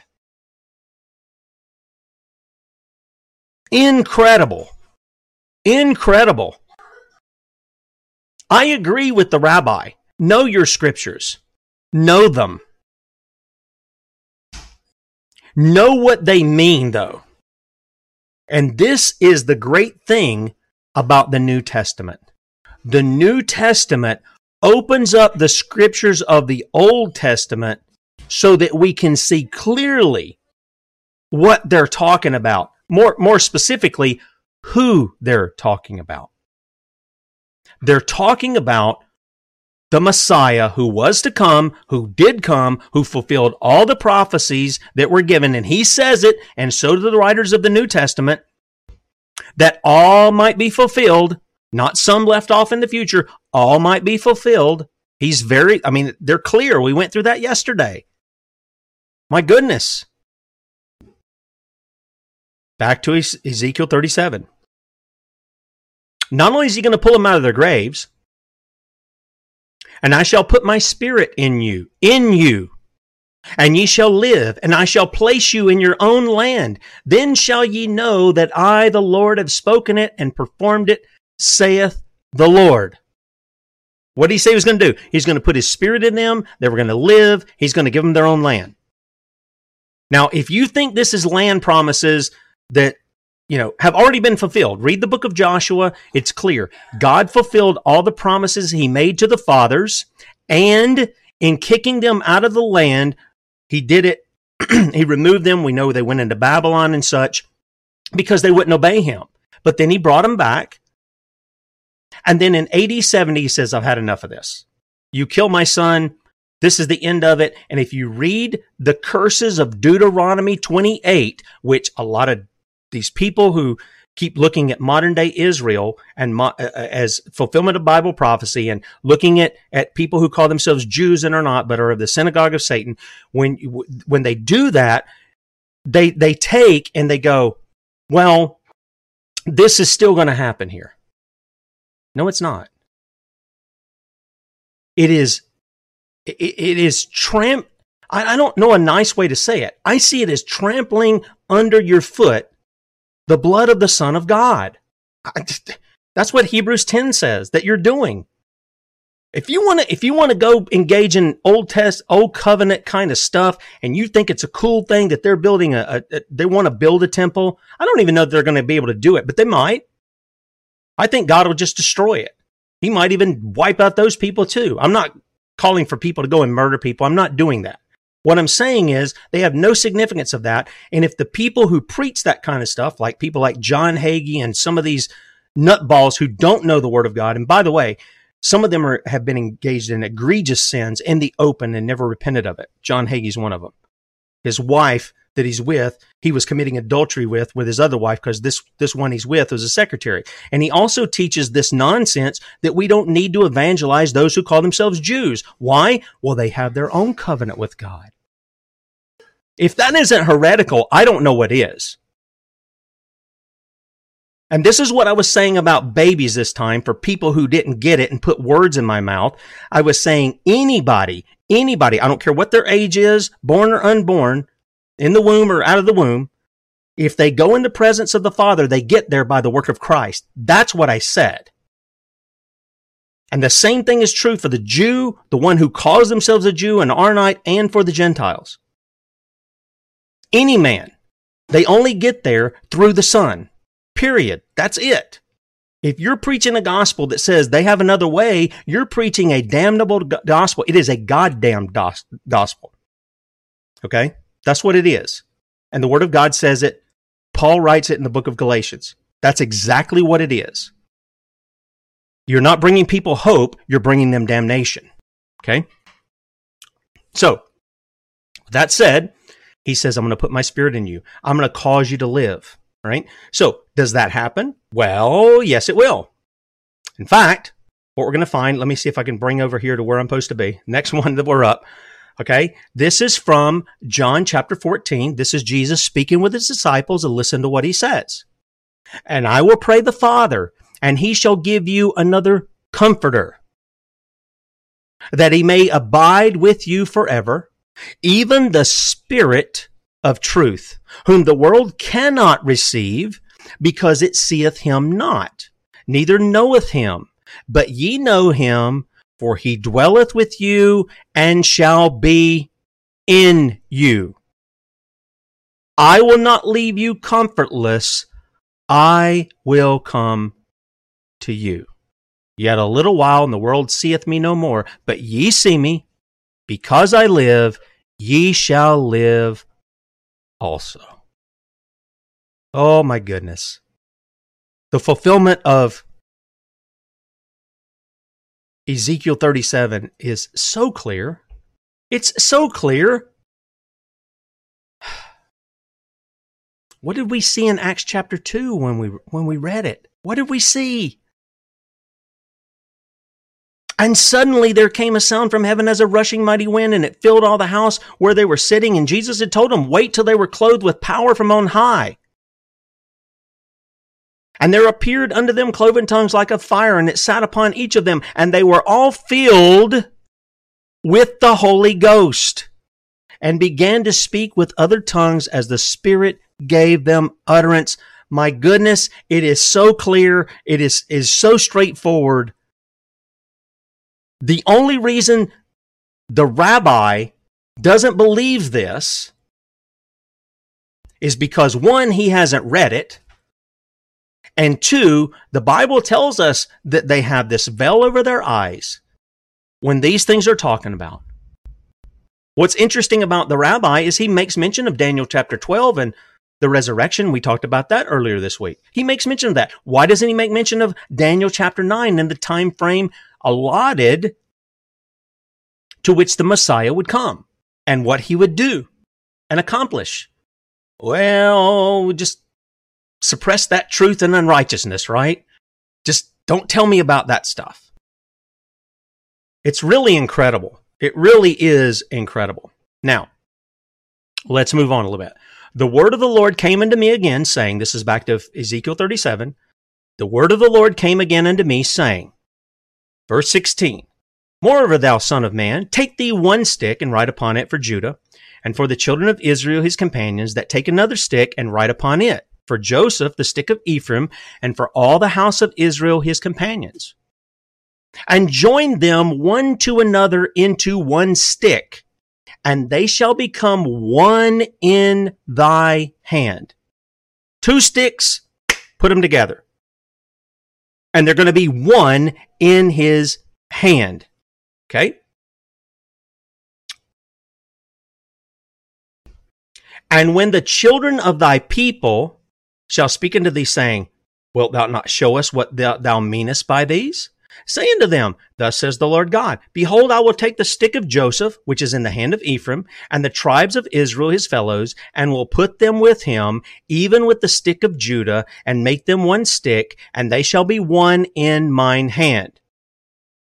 And the sticks whereon thou writest shall be in thine hand before thy eyes, or their eyes, and say unto them, thus saith the Lord God, behold, I will take the children of Israel from among the heathen, whither they be gone, and will gather them on every side, and bring them into their own land. And I will make them one nation in the land upon the mountains of Israel. And I'm going to stop right there, and we're going to take a look at some things, all right? So, where has this happened? What's taken place here? Well, one of this is John chapter 10, and there's some other passages that we'll look at as well in this, but I want you to see it because I think it's important that you capture this as to what he's saying. I got two sticks here, one for Joseph, one for Ephraim. Okay? I'm going to bring them together. I'm going to make them one stick. Right? So there are several passages that speak to this in the New Testament. One is John chapter 10. That's where we're going to start first. And we're going to begin at verse 1. We're going to read the chapter here. Truly, truly, I say unto you, he that entereth not by the door into the sheepfold, but climbeth up some other way, the same is a thief and a robber. But he that entereth in by the door is the shepherd of the sheep. Now, in Ezekiel, maybe I need to finish that. Let me just finish this last little part here. I'm going to go back to Ezekiel chapter 37. He says, I will make them one nation in the land under the mountains of Israel. One king shall be king to them all. And they shall be no more two nations, neither shall they be divided into two kingdoms any more at all. Neither shall they defile themselves any more with their idols, nor with their detestable things, nor with any of their transgressions. But I will save them out of all their dwelling places wherein they have sinned, and will cleanse them. So shall they be my people, and I will be their God. And then he says this, and David my servant shall be king over them.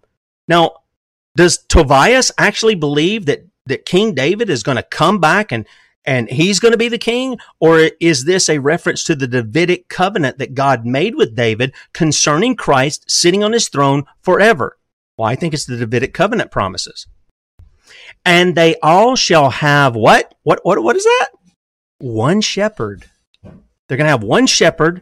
They shall also walk in my judgments and observe my statutes and do them. All right, back to John chapter 10. Notice what he says. Truly I say unto you, he that entereth not by the door into the sheepfold, but climbeth up some other way, the same is a thief and a robber. But he that entereth in by the door is the shepherd of the sheep. So he's talking about shepherds. To him the porter openeth, and the sheep hear his voice, and he calleth his own sheep by name, and leadeth them. And when he putteth forth his own sheep, he goeth before them, and the sheep follow him, for they know his voice. And a stranger will they not follow, but will flee from him, for they know not the voice of strangers. And this is a parable. How do I know that? Verse 6. This parable, verses 1 through 5, spake Jesus unto them, but they understood not what things they were which he spake unto them. Then Jesus said unto them again, he's got a little explanation for what the parable is. Truly, truly, I say unto you, I am the door of the sheep. I'm the door, I'm the gate, I'm where you enter and go, where you go in and go out. All that ever came before me are thieves and robbers. So many came before me claiming they're the Messiah, they're the Christ, blah, blah, blah, blah, blah. They're thieves and robbers. I'm the real deal. I'm the door of the sheep. But the sheep did not hear them. I am the door. By me, if any man enter in, he shall be saved, and shall go in and out and find pasture. Anybody getting Psalm 20? I'm losing the thought here. The Lord is my shepherd. The psalm about lying down in green pastures, leading beside the still. He's the good shepherd. And then he says, the thief cometh not, but for to steal and to kill and to destroy. I am come that they might have life, and that they might have it more abundantly. I am the good shepherd, and the good shepherd giveth his life for the sheep. Keep that in mind. The good shepherd doesn't give his life for the goats. He gives it for the sheep, his people. Verse 12. But he that is an hireling, in other words, the sheep aren't his. He's given money to kind of tend to them. But he that is a hireling and not the shepherd, whose own the sheep are not, seeth the wolf coming. And instead of getting in front of the sheep, corralling them into where they should be and protecting them, he runs off for the sake of a wolf coming at him. This is the direct opposite of what David did with his sheep. He got a lion and a bear and tore them up with his bare hands, protecting the sheep, giving his life, putting his life at stake for the sheep to protect them. The Lord Jesus goes and gives his life for the sheep to protect them. And so he sees the wolf coming, he leaveth the sheep and fleeth, and the wolf catcheth them and scattereth the sheep. The hireling fleeth because he is a hireling. He has nothing to gain in his mind. I've got my money, but I don't have anything to gain if that wolf eats my arm off or kills me or whatever. What do I gain out of it? That's how he looked. And he careth not for the sheep. All he's cared about is his wages for the day. That's it.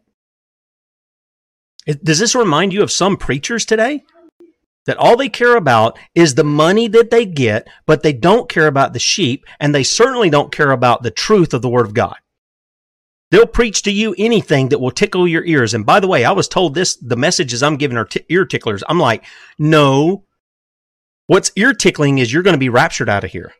What's ear tickling is saying, we're not going to be here when all hell breaks loose on earth and blah, blah, blah, blah, and all that. That's ear tickling. That's ear tickling right there.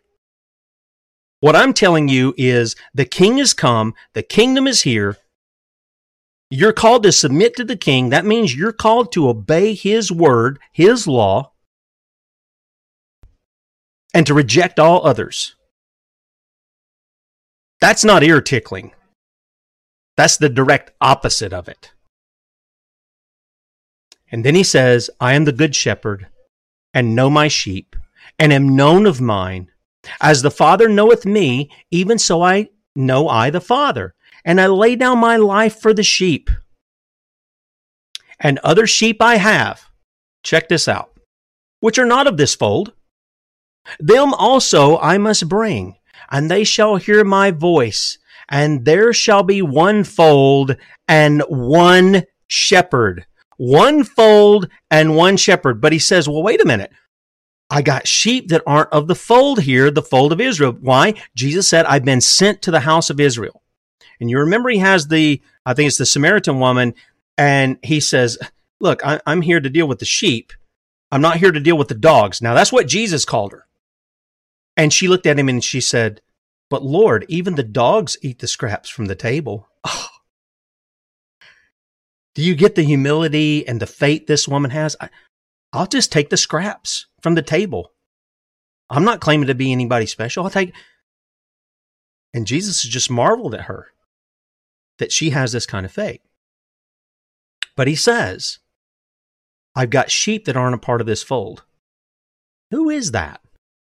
Is that not the nations around? Is that not to whom he sent the disciples? But he said, first, Jerusalem, Judea, Samaria, uttermost parts of the world, right? Uttermost parts of the earth. So they start in Jerusalem, but they branch out and they go out into the other nations. They're to disciple the nations. That's what their role was. That's what their job was. And they did it too, by the way. Read Colossians chapter 1, the whole chapter. You'll see it. The gospel was preached to every creature under heaven in the first century. And if you don't believe that, then you don't believe the word of God. I'm sorry. I don't have a nice way I can put it because that's what it says plainly. It says that plainly. And again, you have false teachers wanting you to give them their I can't even say it. You have false teachers wanting you to give your money to them so they can say, and they tell you, well, we got to preach the gospel to the whole world so that Jesus will come back. I'm telling you, the scriptures say that's already done, both of them.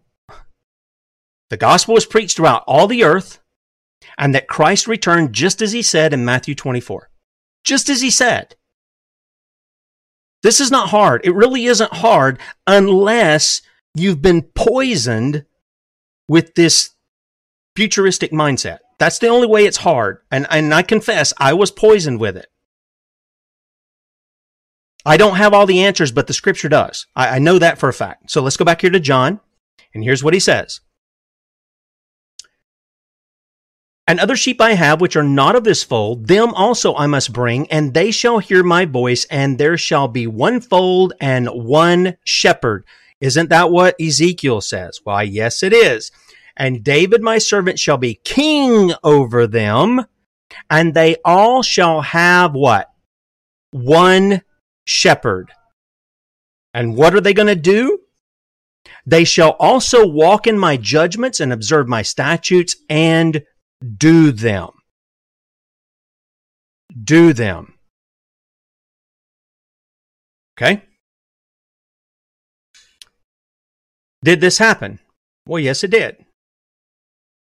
John chapter 6 is communicating this very thing, and we're going to go here. I'm going to finish up John chapter 6, and then we're going to go into Ephesians chapter 2, one of my favorite passages, okay? Just to show you that this is what's going on. He picks up in verse 17, therefore doth my Father love me, because I lay down my life, that I might take it up again. No man taketh it from me. Now, can we say the Jews were to blame for the murder of Jesus in that day? Yes. Peter says as much. Can we also say the Romans were involved? Psalm chapter 2, it's repeated throughout the New Testament as being fulfilled, and it's about the Romans and it's about the Jews. Who are the ones who nailed him? Did the Jews nail him? No, they called for it, but it was the Romans who nailed him to a cross. But Jesus said, no man taketh it from me. I lay it down of myself. I have power to lay it down, and I have power to take it again. This commandment have I received of my Father. There was a division, therefore, again among the Jews for these sayings. Well, of course there was. They didn't like what he had to say. Because they're goats. And they show themselves that they're goats. Listen to what they say. And many of them said, he hath a devil and is mad. Why hear ye him? What are you people doing? Listen to this guy. He is a Looney Tunes. He is a few peanuts short of a Snicker bar. Why are you listening to this guy? Others said, these are not the words of him that hath a devil. Can a devil open the eyes of the blind? Oh, what observation. Nope, the devil can't open the eyes of the blind. He can't. And it was at Jerusalem, the feast of the dedication, and it was winter, and Jesus walked into the temple in Solomon's porch. Then came the Jews round about him and said unto him, how long dost thou make us to doubt? If thou be the Christ, tell us plainly. I got to tell you, you don't see the emotion in the text, and I'm just speculating. Okay, so just hear what's going on in my mind as I see this. I see frustration with Jesus wanting to go like this, just shaking his head going, do you got plugs in your ears? Do you got a blinder over your eyes? I've been telling you this stuff the whole time. This is what he says. Jesus answered them, I told you, and ye believed not. I told you, and ye believed not. It's like I can spend an hour and a half or 2 hours in some cases teaching these things, and I got people that come in and they go, what, are you saying this? Well, did you listen? And I'm sorry, it gets a little frustrating. It does get a little frustrating. But he says, I told you and you believe not. The works that I do in my Father's name, they bear witness of me. But ye believe not, because ye are not of my sheep, as I said unto you. He could just say, you're goats. That's what he could say. You're goats. You don't believe what I'm telling you. But he says, my sheep hear my voice, and I know them, and they follow me. And I give unto them eternal life, and they shall never perish. Neither shall any man pluck them out of my hand. Again, I'm not a once saved, always saved kind of person. That's not me. I believe in the perseverance of the saints. But who causes us to persevere? Is it us? Are we doing that? Nope. The Bible says God works He works in us both to will and to do his good pleasure. The Bible says that he is the author and the finisher of our faith. So if he starts something, Paul says, he who began a good work in you will what? Complete it, right? Isn't that what he says? So if somebody comes into the ecclesia, the assembly, they come into with the people of God, and they go out and they leave it, then John says they leave not because they had Jesus and they lost salvation. They went out from us because they were never of us. Get that in your head. Okay? Either Jesus is the Savior or man's the Savior. And if man is the Savior, if he's putting anything towards his salvation, we're in a bunch of trouble. We have no hope. Okay? Christ is the Savior. He is the one who works in us, both to will and do his good pleasure. So here's what Jesus says. No man can pluck them out of my hand. Oh, well, you can pluck yourself out of it. No, that's not what he says. No man. Do you fall under the category of no man? No one. My Father which gave them me is greater than all, and no man is able to pluck them out of my Father's hand. That includes you. This is clear. I and my Father are one. Then the Jews took up stones again to stone him. And Jesus answered them, many good works have I showed you from my Father. For which of those works do ye stone me?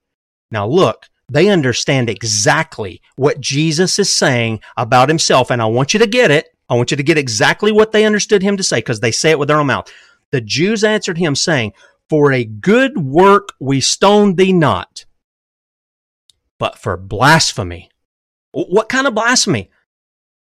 And because that thou, being a man, makest thyself God. Thou, being a man, makest thyself God. Oh, they got exactly what Jesus was communicating. Jesus answered them, is it not written in your law? I said, you're gods. They used the little g there. Aren't you the guys making up your own law? Your own laws that you can't even keep? Aren't you the guys doing that? If he called them gods, little lawmakers, unto whom the word of God came, and the scripture cannot be broken, say ye of him, whom the Father hath sanctified and sent into the world, thou blasphemest, because I said, I am the Son of God? If I do not the works of my Father, believe me not. But if I do, though ye believe me not, or believe not me, believe the works. At least look at the works, but you're attributing my works to the devil. Somebody asked the other day, in the comment section, they asked, well, I'm unlearning this stuff. Be patient with me and all this. Have I committed an unpardonable sin? No. The people who commit unpardonable sins are attributing to the devil the works of the Spirit of God. And Jesus says you won't be forgiven in that age, nor the age to come, which is the age we're living in. You're not going to be forgiven of that stuff. Don't ever attribute the work of God to a devil. That's just foolish. And that's what these guys were doing. So he continues on. We'll close out this chapter. He says, but if I do, though ye believe me not, or believe not me, believe the works, that ye may know and believe that the Father is in me and I in him. Therefore they sought again to take him, but he escaped out of their hand and went away again beyond Jordan into the place where John at first baptized, and there he abode. It's just incredible to me how these guys kind of get Jesus at the end of a cliff, or they surround him, or they get him in these places. They're going to stone him out. And you can see there's several of these guys there, and somehow Jesus just cruises around. Why? Because it's not his time. We read this, I think it was yesterday. It's not his time yet. When his time comes, he surrenders to that, but not until. God protects his son. Now, this is the second part. Remember, we're talking about the sticks. We're talking about the shepherd. We're talking about the sheep. We're talking about David and being on the throne. Here's where he takes the two and makes them one. Okay? This is Ephesians 2. Now, most people are familiar with 1 through 9. They forget number 10, that we're his workmanship created in Christ Jesus unto good works, which God hath before ordained that we should walk in them. But listen to the rest of the passage. He's telling you how these two sticks are made one.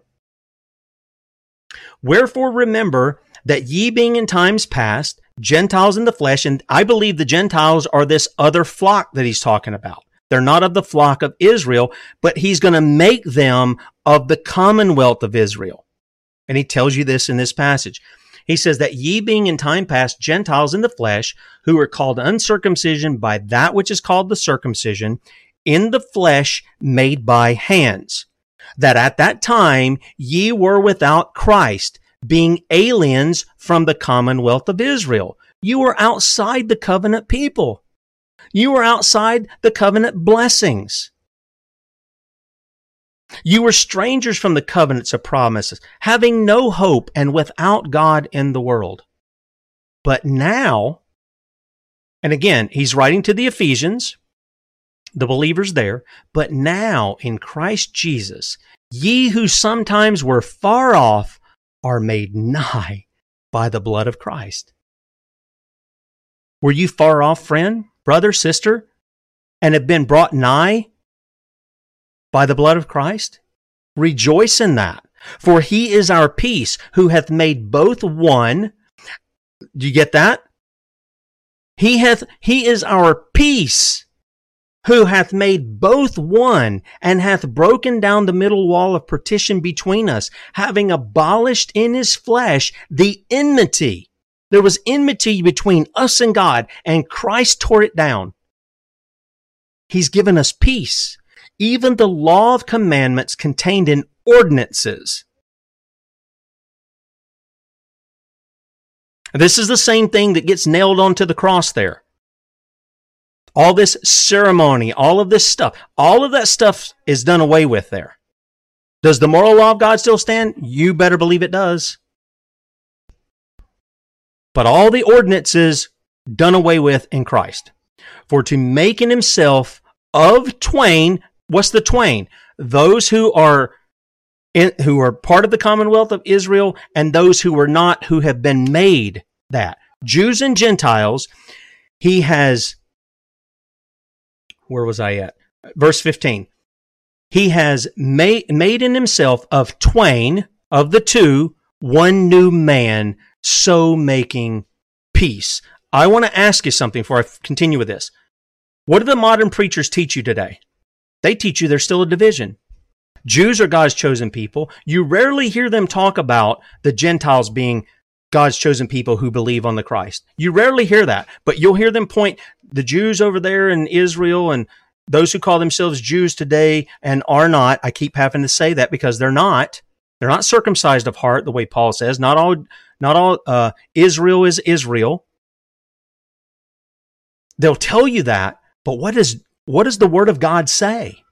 I mean, it's clear. He's making peace for to make in himself, that is in Christ, of the two, one new man, and that he might reconcile both unto God in one body by the cross, having slain the enmity thereby, and came and preached peace to you which were afar off, and to them that were not. It was the same message to the Jew as it was to the Greek. Okay? For through him we both, the Jew and the Greek, have access by one Spirit unto the Father. Now therefore, watch this, because this has implications later on. Okay, it's going to be a while before I can get to the implications of this because I'm still learning some. Okay? Now therefore ye are no more strangers and foreigners, but fellow citizens with the saints and of the household of God, and are built upon the foundation of the apostles and prophets. What is that? That's the scriptures. Jesus Christ himself being the chief cornerstone. We're going to talk about him being the stone that the builders rejected in an upcoming message, Lord willing, this coming week. In whom all the building fitly framed together groweth unto a holy temple in the Lord, in whom ye also are builded together for an habitation of God through the Spirit.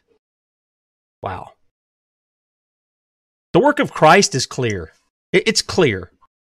The only people who don't want to see it are they're spiritually blind, or they see it like the Pharisees and they want to destroy anybody who will preach it and who will seek to live it and tell others about it. It's only one or two things. They're either spiritually blind or they see it for what it is and they want to attack it and destroy it and kill it just like these guys did to Jesus. One or the other. And I've seen both. I've interacted with people who claim they're Jews. I've seen both of them. I've seen both kinds. So that's the way to do it. Back to Ezekiel 37. We're not going to finish today. I'm going to have to wrap it up here in 8 minutes. I appreciate your patience and hanging in, you guys who've been there. We'll pick it up from here, though. There's lots more, even though we're nearing the end of Ezekiel 37. Okay? So, here's what we see. And David, my servant, shall be king over them. They all shall have one shepherd. They shall all walk in my judgments and observe my statutes and do them. They shall dwell in the land that I have given unto Jacob my servant, wherein your fathers have dwelt, and they shall dwell therein, even they and their children, and their children's children forever, and my servant David shall be their prince forever. Again, he's not talking about King David. God gave David a covenant that there would be one who would come. He would sit on David's throne, and he would rule forever in righteousness. Okay? I want you to look at Hebrews chapter 8, because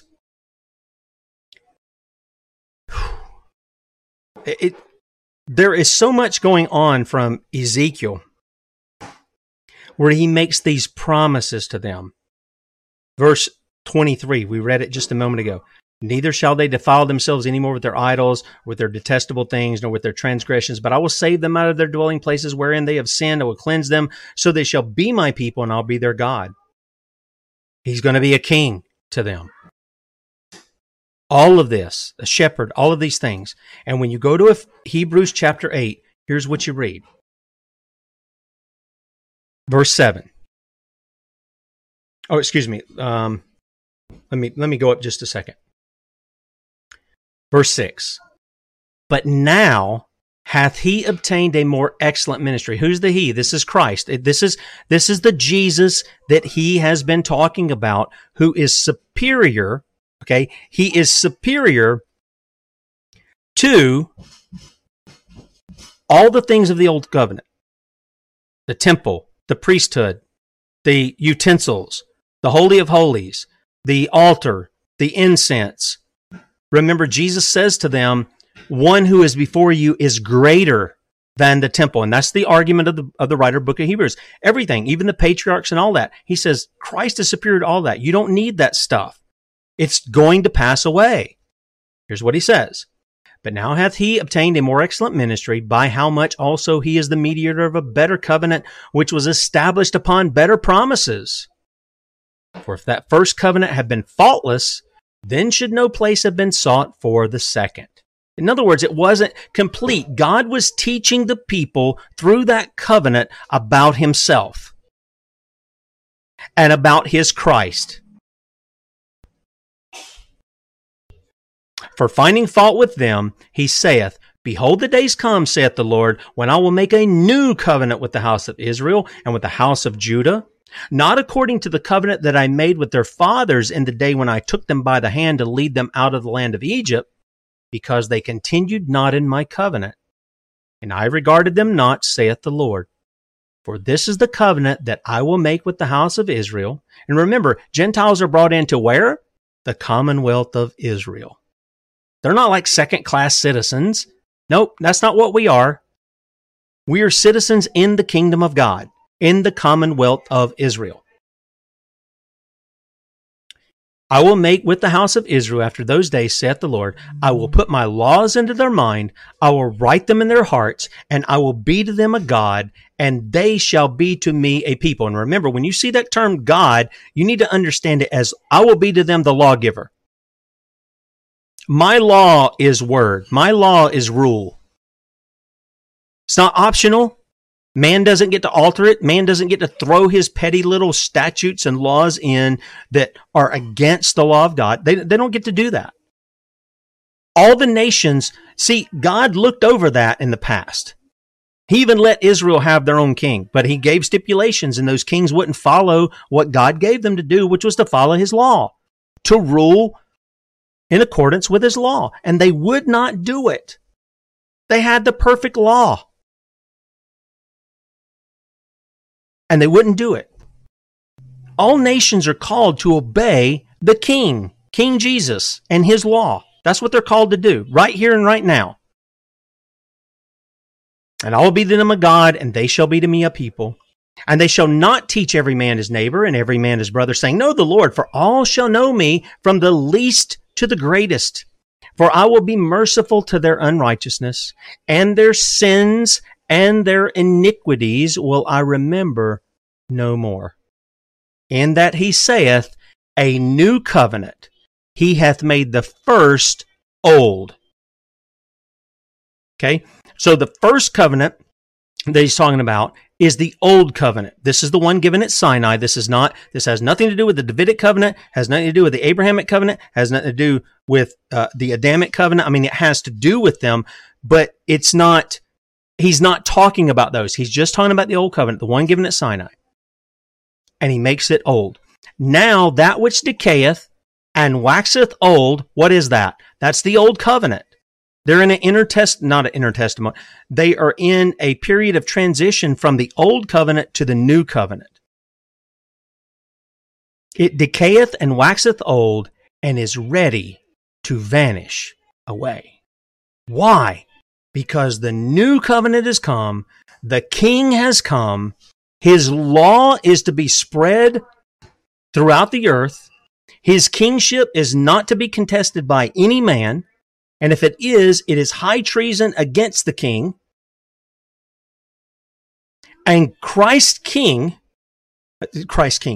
the king's people, King Jesus, his people, are to push the crown rights of King Jesus upon those who claim that they somehow are in authority, but they're going to rule opposite of what King Jesus says they should rule. That's what upset the first century. Not ear tickling of raptures and stuff.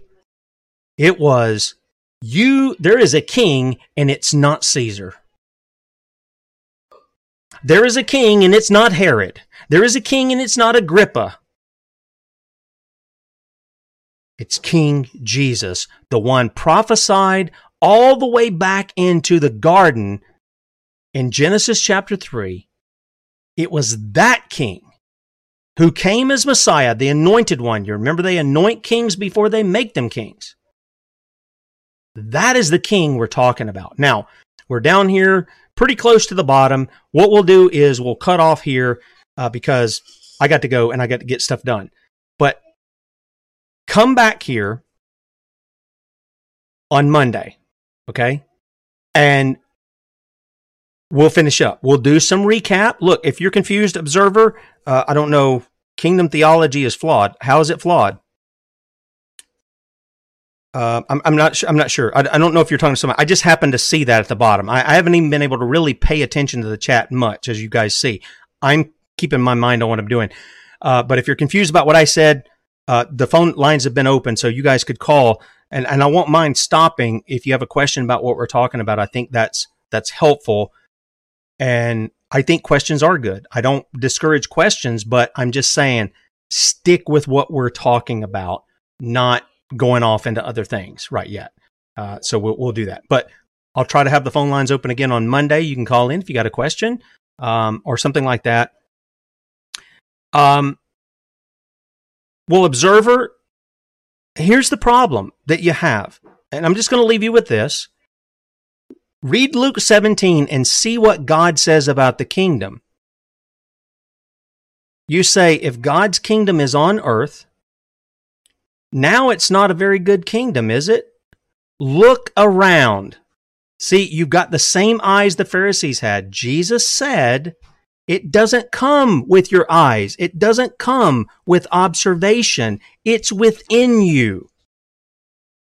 And this is why I think the error of this, we're sitting here waiting on things until then, everything's going to hell in a handbasket. It's going to hell in a handbasket because the church doesn't recognize who its king is. Oh, they say he's king, but they don't act like he's king. So that would be what I would say to you. Go read Luke chapter 17. See what Jesus says. When you're looking around, what you're seeing is the fruit of a church that's been blinded by this error, in which they don't see the king and they don't push the king and his law and his demands upon those who are the imposters. And I think if you see that, if the Lord's merciful to you like he is to me, and opening up your eyes to see that, then the scriptures start to open up and you go, oh, I thought this was that. But if you stay in the context, you'll see that things that you've been taught by some of these preachers who preach this other stuff, it all starts to melt away because you stick with the scriptures, okay? And I don't say that to put you down. I'm saying just read that. I think that'll be helpful to you, okay? All right, I got to go. Bradley be with you at 3 for 2 hours today. Boy, we went a little over 2 hours, and I like to keep things as concise, but there's just so much coming out of this that I want to make sure that we cover it. So we'll pick it up again on Monday, Lord willing, bright and early then. Have a great weekend, a great Lord's Day. Get with some people of God. Get with the people who really love the King. Read the scriptures together. Talk about the scriptures together. Pray with one another. Spur one another on to love and good works. Open up your home. Be hospitable. Feed them. Enjoy that time together and worship the Lord together and be blessed in that. Bradley, again, will be with you at 3, and we'll see you on Monday morning, Lord willing. Adios.